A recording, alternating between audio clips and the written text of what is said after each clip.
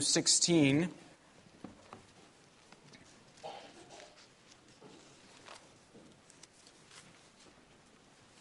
verses 13 through 20.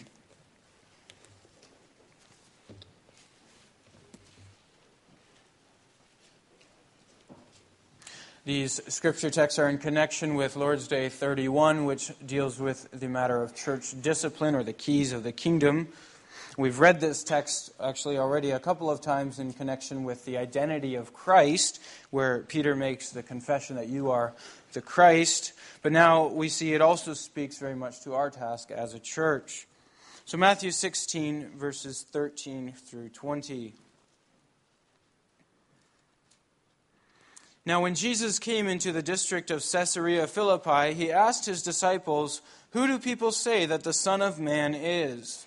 And they said, "Some say John the Baptist, others say Elijah, and others Jeremiah or one of the prophets." He said to them, "But who do you say that I am?" Simon Peter replied, "You are the Christ, the Son of the living God." And Jesus answered him, "Blessed are you, Simon Bar-Jonah, for flesh and blood has not revealed this to you, but my Father who is in heaven. And I tell you, you are Peter, and on this rock I will build my church, and the gates of hell shall not prevail against it.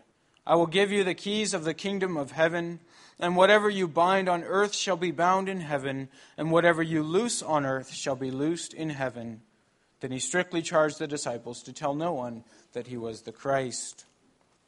Let's turn also a page forward to Matthew 18, verses 15 through 20.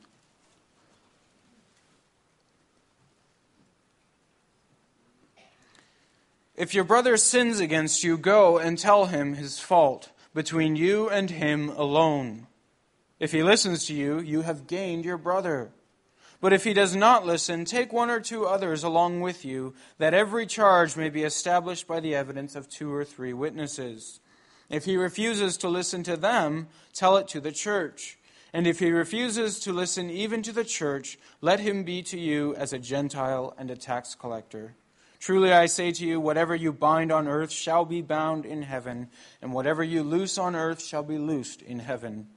Again, I say to you, if 2 of you agree on earth about anything they ask, it will be done for them by my Father in heaven.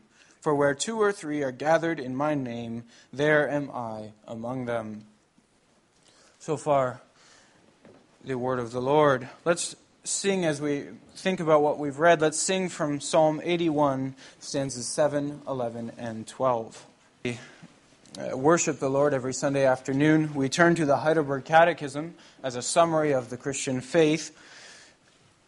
And we find ourselves this week in Lord's Day 31. That's on page 546 of your books of praise. There the question is, what are the keys of the kingdom of heaven? The preaching of the holy gospel and church discipline. By these 2, the kingdom of heaven is opened to believers and closed to unbelievers. How is the kingdom of heaven opened and closed? By the preaching of the gospel. According to the command of Christ, the kingdom of heaven is opened when it is proclaimed and publicly testified to each and every believer that God has really forgiven all their sins for the sake of Christ's merits, as often as they, by true faith, accept the promises of the gospel. The kingdom of heaven is closed when it is proclaimed and testified to all unbelievers and hypocrites that the wrath of God and eternal condemnation rest on them as long as they do not repent. According to this testimony of the gospel, God will judge both in this life and in the life to come. How is the kingdom of heaven closed and opened? By church discipline. According to the command of Christ, people who call themselves Christians but show themselves to be unchristian in doctrine or life are first repeatedly admonished in a brotherly manner. If they do not give up their errors or wickedness, they are reported to the church, that is, to the elders. If they do not heed also their admonitions, they are forbidden the use of the sacraments, and they are excluded by the elders from the Christian congregation and by God himself from the kingdom of Christ. They are again received as members of Christ and of the church when they promise and show real amendment. So far, the Lord's Day.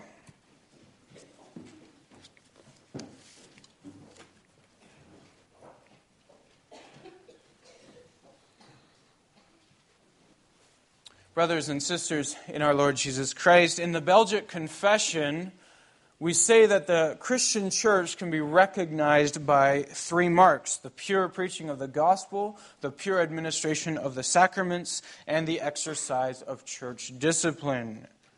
Church discipline is probably the most neglected responsibility of the modern church. That's true of Protestant churches. It's even more true of evangelical churches, and it's certainly even more true still of Roman Catholic churches, where you can believe almost just about whatever you want and live almost however you want and still be received in communion as long as you go to Mass once a year.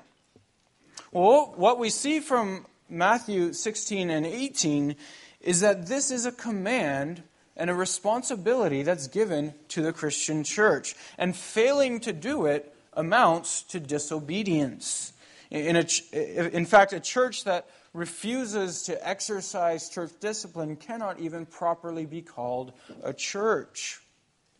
Let's take a look at the two passages that we read. As I mentioned earlier, we looked at Matthew 16 a few months ago when we looked at the identity of Christ and the names of Christ. There we looked at Peter's words where he confessed, "You are the Christ, the Son of the living God." And the Lord Jesus responded to him, and this is what we want to pay attention to today. He said, "Yes, and I tell you, you are Peter, and on this rock I will build my church, and the gates of Hades," he uses the word Hades, not hell as it's in our Bibles, "the gates of Hades shall not overcome it. I will give you the keys of the kingdom of heaven, and whatever you bind on earth shall be bound in heaven, and whatever you loose on earth shall be loosed in heaven." Well, there's a few questions that we want to ask about that statement. First, what is this kingdom of heaven that the Lord Jesus is speaking about? What does Christ mean by that phrase? Christ actually spoke a lot about the kingdom of heaven. In fact, it's the big theme of Christ's entire preaching ministry. If you look at Matthew 4, verse 17, that picks up right after Jesus' baptism, and that's the introduction to his preaching ministry. And it says there, "From that time, Jesus began to preach, saying, 'Repent, for the kingdom of heaven is at hand.'" Well, what is this kingdom of heaven? The kingdom of heaven refers to the whole new world and the new world order that Christ came to build.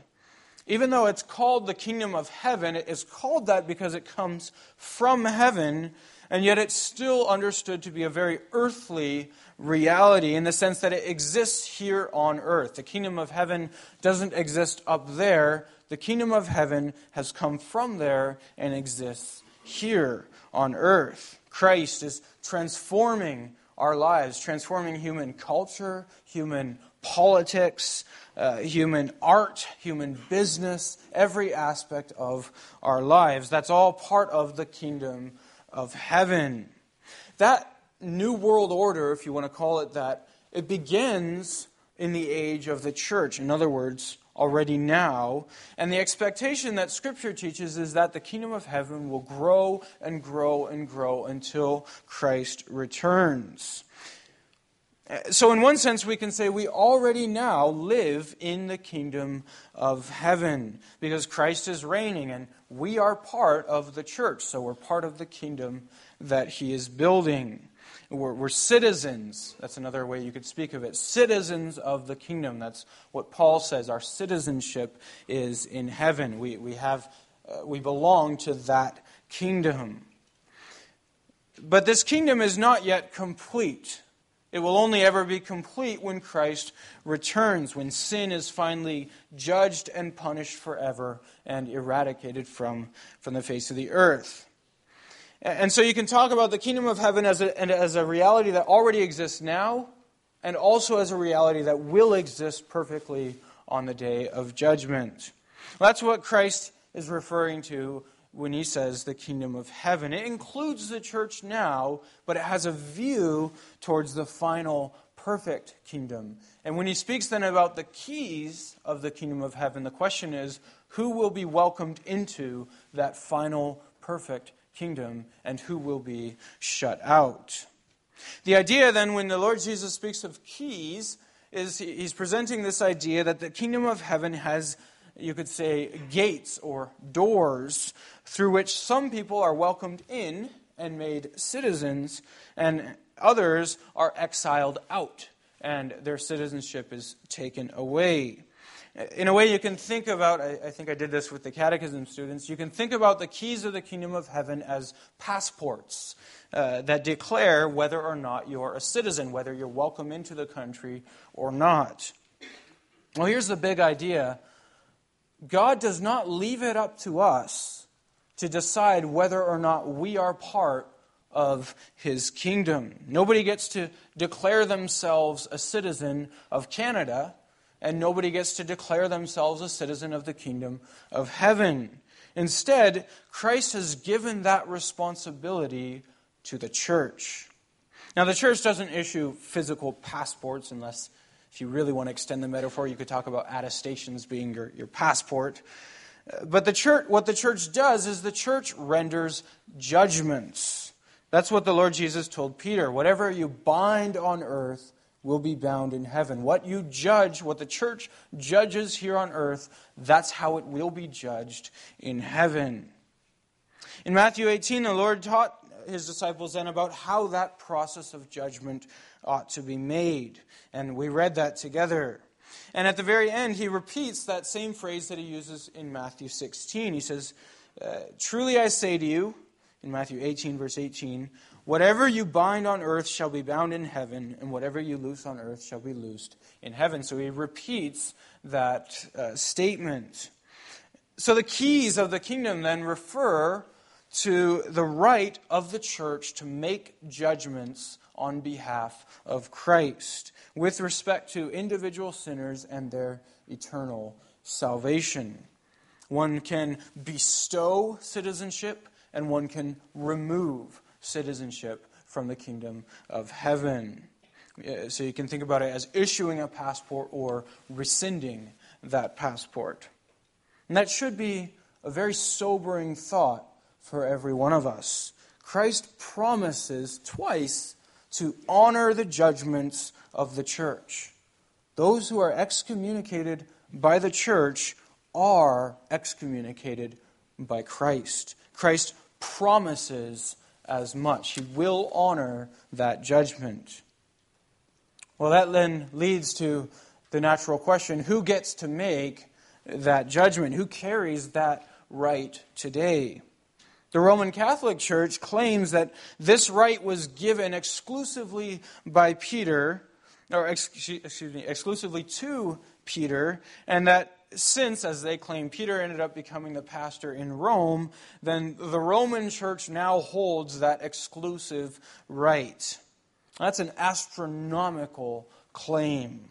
For one thing, this is very clearly a responsibility that Jesus gave not just to Peter, but to all of His disciples. You could read Matthew 16, and you could recognize Jesus is speaking directly to Peter there. And so you could interpret that as something said to Peter.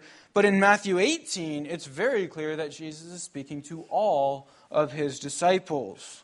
And even if Jesus had just given it to Peter, that would still never mean that henceforth it always belongs to Rome. It's a huge leap in logic there. And especially if you're saying, regardless of Rome's faithfulness, Rome still gets to make that call. There was a time when the church in Rome was a faithful church. In fact, for centuries, the Roman church was the bastion of faithful Christianity and also of wisdom. But it is not that way any longer. And even Roman Catholics acknowledge that there were periods in which it was not a bastion of orthodoxy and of good Christian living. How they can think then that they hold the right regardless of faithfulness, it's certainly not biblical. The Lord Jesus says to one of the churches in Revelation that if an individual church forsakes Christ, its lampstand is taken away. Well, this is a responsibility then that's given to the whole church wherever they are gathered in Christ's name. That's what the Lord Jesus says, where 2 or 3 are gathered in my name. And there, of course, it also refers to in Christ's Spirit. Pagans can't gather in Christ's name and render judgments on Christ's behalf. He means where the true church is gathered in Christ's name. There, the right to judge is given to the church. And the church is then recognized by the Spirit of Christ. So we can see from these texts then that the keys of the kingdom refers to the power to bind and to loose, or in other words, to judge in Christ's name and with Christ's authority that Christ promises He will honor. Well, that judgment happens in 2 ways, and that's why the Catechism speaks of 2 keys to the kingdom: preaching of the gospel and church discipline. So first, the preaching of the gospel. Wherever the gospel is preached faithfully, the church is rendering a judgment. Everyone ought to hear it very loud and clear. There's only one way to the living God, and that's through Jesus Christ. Everyone, you, me, every human being on earth must turn from sin and turn to Christ. That gospel must be proclaimed in this church and in every Christian church. So as Paul says to the pagan Greeks in Athens, he says, "The times of ignorance God overlooked, but now He commands all people everywhere to repent, because He has fixed a day in which He will judge the world in righteousness by the man He has appointed, namely Jesus Christ. And of this He has given assurance to all by raising Him from the dead." That's the gospel message. God sent Jesus Christ to pay the penalty for your sins. He died, He rose from the dead, showing that He was who He claimed to be, and therefore you, me, and everyone must repent. That's why the gospel should be heard every single time we gather together. We need to hear it over and over. The wrath of God stands on us if we do not repent and find our life in Christ. And that means, in the first place, then turning from sin, recognizing how it's evil in God's sight. And it also means giving our whole lives to Christ, letting Him rule in us and through us. It means praying to God for forgiveness in Christ's name. It means believing that Christ has paid the price for our sins, and it means submitting to Christ as the Lord of our lives. That's the gospel that needs to be heard, and through that preaching, every believer is told, you are welcome into the kingdom of heaven, and every unbeliever is told, you will be excluded. That's the preaching of the gospel, and both sides of that must be heard loud and clear. So the first key then is simply the preaching of the gospel. But we can see from Matthew 18 especially that the binding and loosing that Jesus refers to here, it involves more than simply preaching the gospel, because the kingdom of God is not just this invisible spiritual reality, and nor is the church. Christ is building His church, and you can find it. You can see it here on the earth, and you can see who belongs to it and who doesn't. And here I should say something briefly about Christians today that think that church membership is just optional. Maybe some of you have friends like this. I certainly have met people like this. There are Christians today who claim that, the Bible never actually teaches explicitly about church membership, because the ancient church was just this informal gathering of believers. It doesn't say you have to be a formal member. Well, that teaching is simply wrong. The process of discipline that's outlined here in Matthew 18 clearly assumes such a thing as church membership. It uses categories that belong to the synagogue. And there were people that were members of the synagogue and people that were excluded from the synagogue. And the same is true for the literally dozens of commands that you find in the New Testament that say, submit to your leaders, obey your leaders, or to the leaders, shepherd those that are under you. And let me ask you then, how are you supposed to obey your leaders if you're not a member of the church, if you don't know who your leaders are? Who has authority over you if you're not a member of the church? And from their side, how are the leaders supposed to give an account to God for shepherding your soul if you're not a member of the church?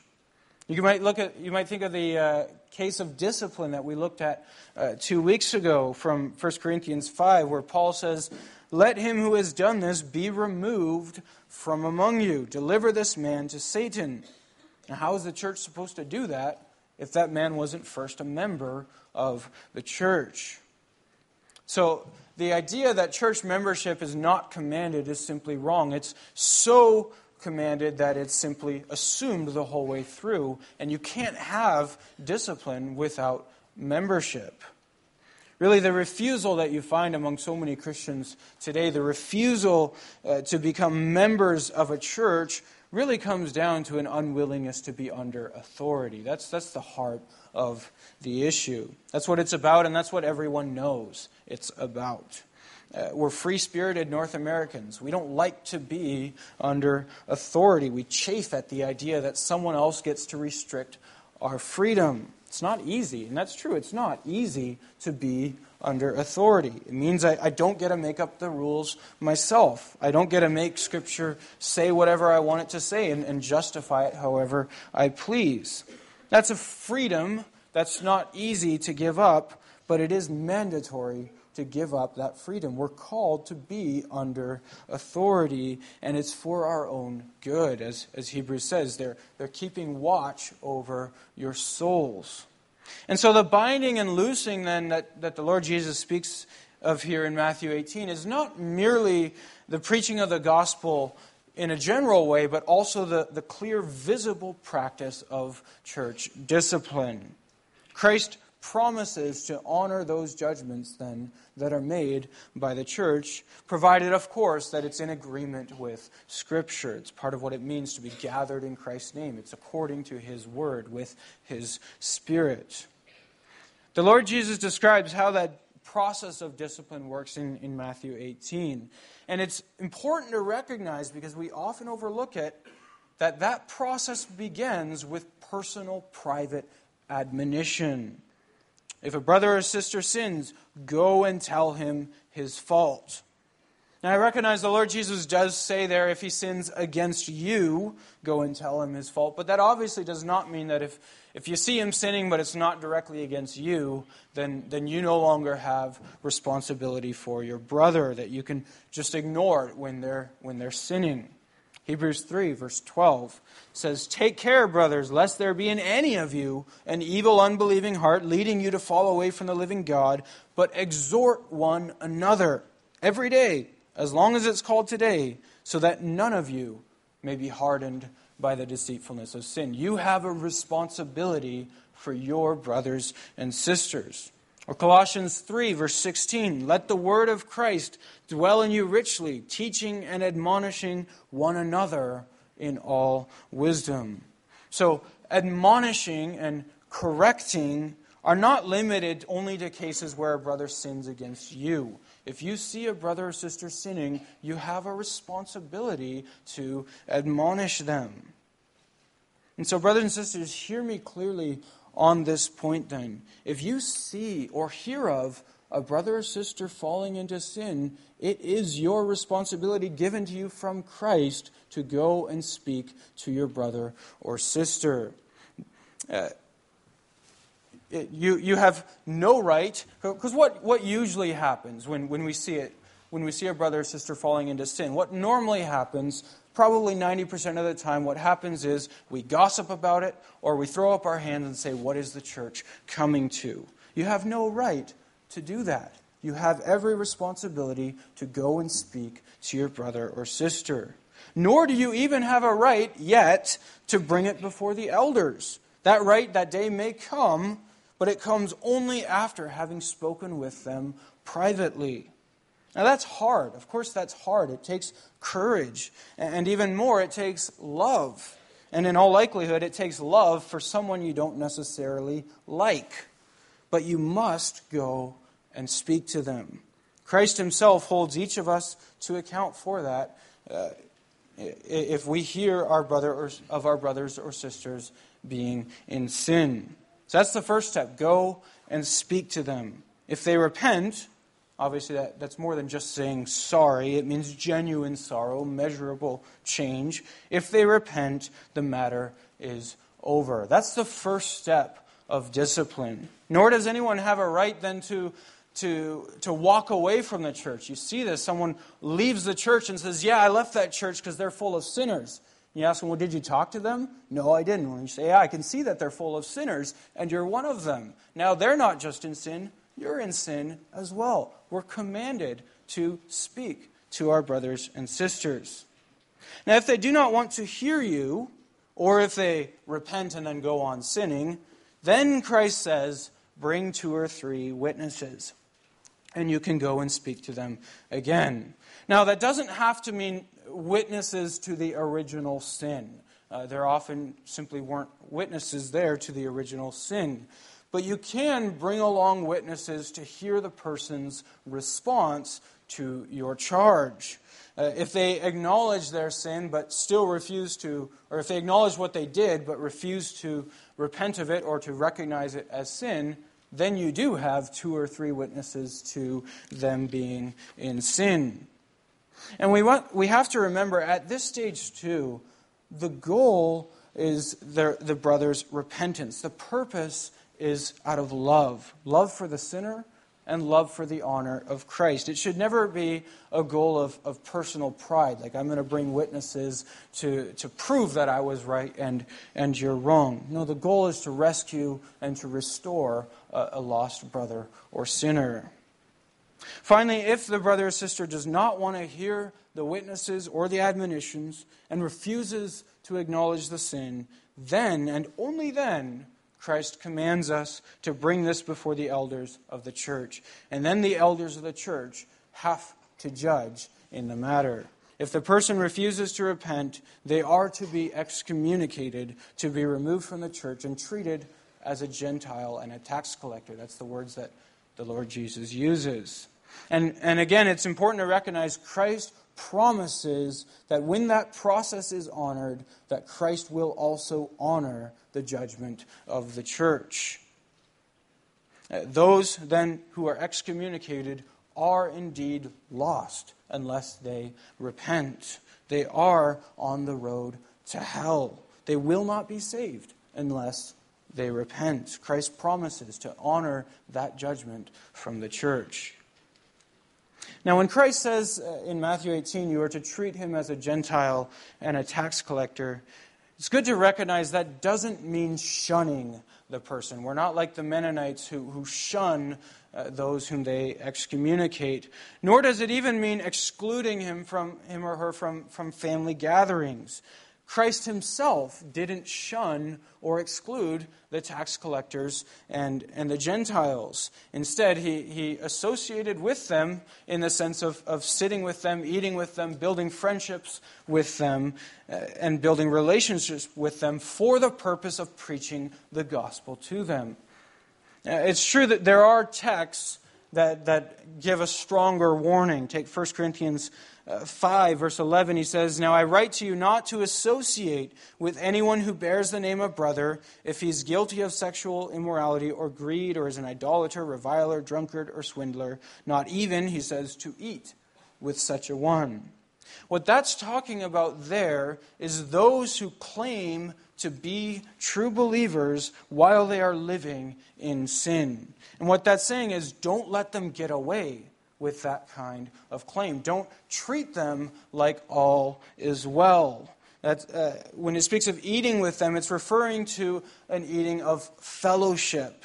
There's a context there in that chapter. Jesus himself ate with tax collectors and with prostitutes, but not in the context of the church. It was not an eating that says all is well between you and me, and Christ isn't demanding anything of you. It was an eating in order to build a relationship to bring them the gospel. So we can go wrong with this by going to either extreme. On the one hand, we can shun a person who's excommunicated, but that would be going too far. We don't shun tax collectors or Gentiles either. We share the gospel with them. We invite them into our homes. We speak into their lives.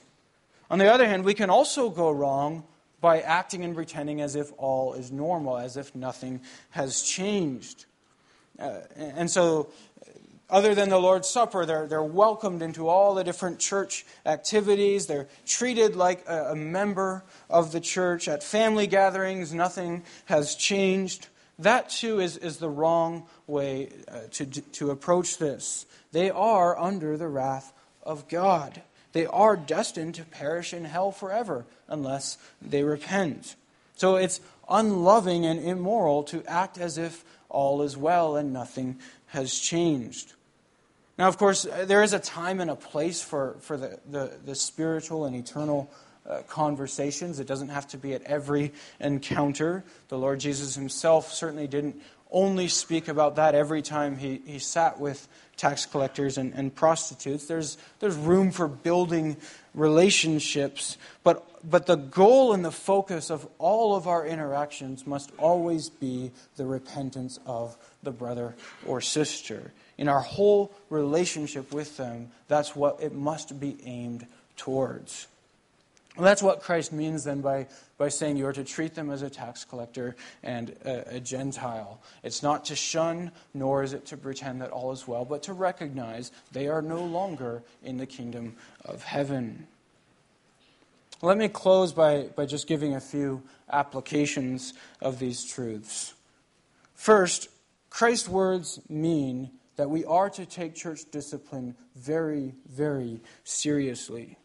Church membership may not be a guarantee that you are saved, but excommunication by a faithful church is a guarantee that you will not be saved unless you repent. That's what it means when he says, whatever you bind on earth will be bound in heaven.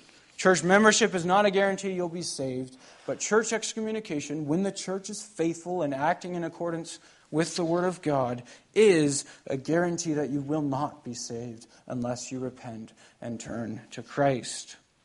So no theology of some sort of invisible church of which you can still be a member after you've been excommunicated will do any good on the day of judgment. Christ made his position very clear. Reject my church, and I will reject you.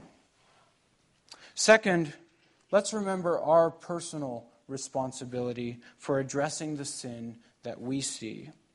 Let's be honest, brothers and sisters, the Canadian Reformed Church does have a reputation for licentiousness and drunkenness. Licentiousness means living as if you have a license to do whatever you want. And we can argue until we're blue in the face about whether or not we deserve that kind of reputation. But it's there. It's undeniably there. Now, perhaps sometimes it's there because the elders have been cowardly and have not dealt with sin in the church. But more often than not, it's there because individual members who know exactly what's going on don't love their brothers or sisters enough to go to them and speak about their sin. That's where the process of church discipline begins, and that first step is where it's most often already forgotten and overlooked. No one gets to accuse the elders of not doing their jobs until they first have done their job and gone and spoken with their brother or sister. And so if you know a brother or sister who's living in sin, you must go and speak to them. We will each have to give an account to Christ for this. And if they don't repent, bring along witnesses. If they still don't repent, then do bring it before the elders. But shame on us if we are willing to let the name of Christ be dragged through the mud because of the licentiousness that would exist within our church. Few things bring dishonor to the name of Christ like churches that permit hypocrisy and absolute worldliness to just go on unchecked. whose young people and plenty of not so young people get drunk on the weekends and then show up in a suit and tie on Sunday. If we have a reputation for that, and I pray that we don't, but I've often heard it, if we have a reputation for that, then let us do all that we can to purge the evil from our midst. I know from my own experience as a young person that reputation is at least partly deserved. And we can all acknowledge that we've all shared in some of the responsibility for that. But we cannot ever simply say, boys will be boys. They'll grow out of it. And we especially shouldn't say that when those boys are 15, 16, 18, or even 25 years old. And of course, the same is true of the young women. We all have a responsibility to look out first and foremost for the honor of the name of Christ and how the name of Christ is reflected in our church. This, by the way, is also the reason that Reformed churches have always recognized that there are certain public sins that require a public confession. And that require an immediate suspension also from the Lord's Supper. If there's a public sin where police are involved, or it's in the papers or on TV, and a sin of some public nature, the church ought to make it immediately clear that this is not tolerated within the Christian church. And so the Reformed churches have always had that policy, and it's in our church order even now. The purpose of this is so that the name of Christ, in the very first and foremost place, would not be dishonored because of what might happen within our church. So that everyone, both within the church and those outside the church, would know that sin will not be ignored or overlooked or justified within this church. And of course, that policy extends to other functions as well, like young people's groups. If someone is under discipline, they do not belong at a young people's retreat or some other special function. So if God in His providence then has put you in a position where you know of sin that is happening, then it is your responsibility to take that first step, to go and speak to them, and to do that in the first place for the sake of the name of Christ. If you love Christ's name, you will not let it be dragged through the mud. And that brings us then to the purposes of church discipline very briefly. And the first and foremost reason is for the name of Christ. It's as Isaiah declared to the people of Israel, the name of God is blasphemed all day because of you. That ought not to be the case in our church. Secondly, its purpose is so that the brother or sister who is put to shame by excommunication would ultimately be brought to repentance. It's out of love for the brother or sister. And thirdly, it's so that the person's sin would not corrupt the entire church. Now, of course, we're already all sinners. It's not pretending that we're keeping the church holy in the sense of no sinners are allowed within the church. That's obviously not the case. Otherwise, none of us would be here. But it is saying that unrestrained sin and unrepented of immorality will ultimately corrupt and destroy the entire church. That's why when Paul told the Corinthians to excommunicate the man we saw 2 weeks ago who was sleeping with his stepmother, he warned them, "Do you not know that a little leaven leavens the whole lump?" So the purpose of church discipline then is to preserve the existence of a holy church. So brothers and sisters, let us then receive Christ's words here with a sober spirit. You elders, use the keys of the kingdom as Christ has commanded you to use them for the sake, ultimately, of His most worthy name. And you brothers and sisters, receive their admonition if they should admonish you. Humble yourselves under them. Recognize the great and the weighty task that they have of shepherding over your souls and having to give an account for that. And let each of us do our part as God gives us that responsibility according to the circumstances in which He places us to correct one another, to admonish each other, and also to listen to each other's corrections and admonitions. It's for our good and really for our salvation that God has placed us together in the Christian community. Let us hold then in very, very high esteem the name that He has given us, the name Christian that He allows us to wear, and let us, as we wear it, protect His honor and reputation. Amen. Let's respond by singing from Psalm 101, stanzas 1 through 6.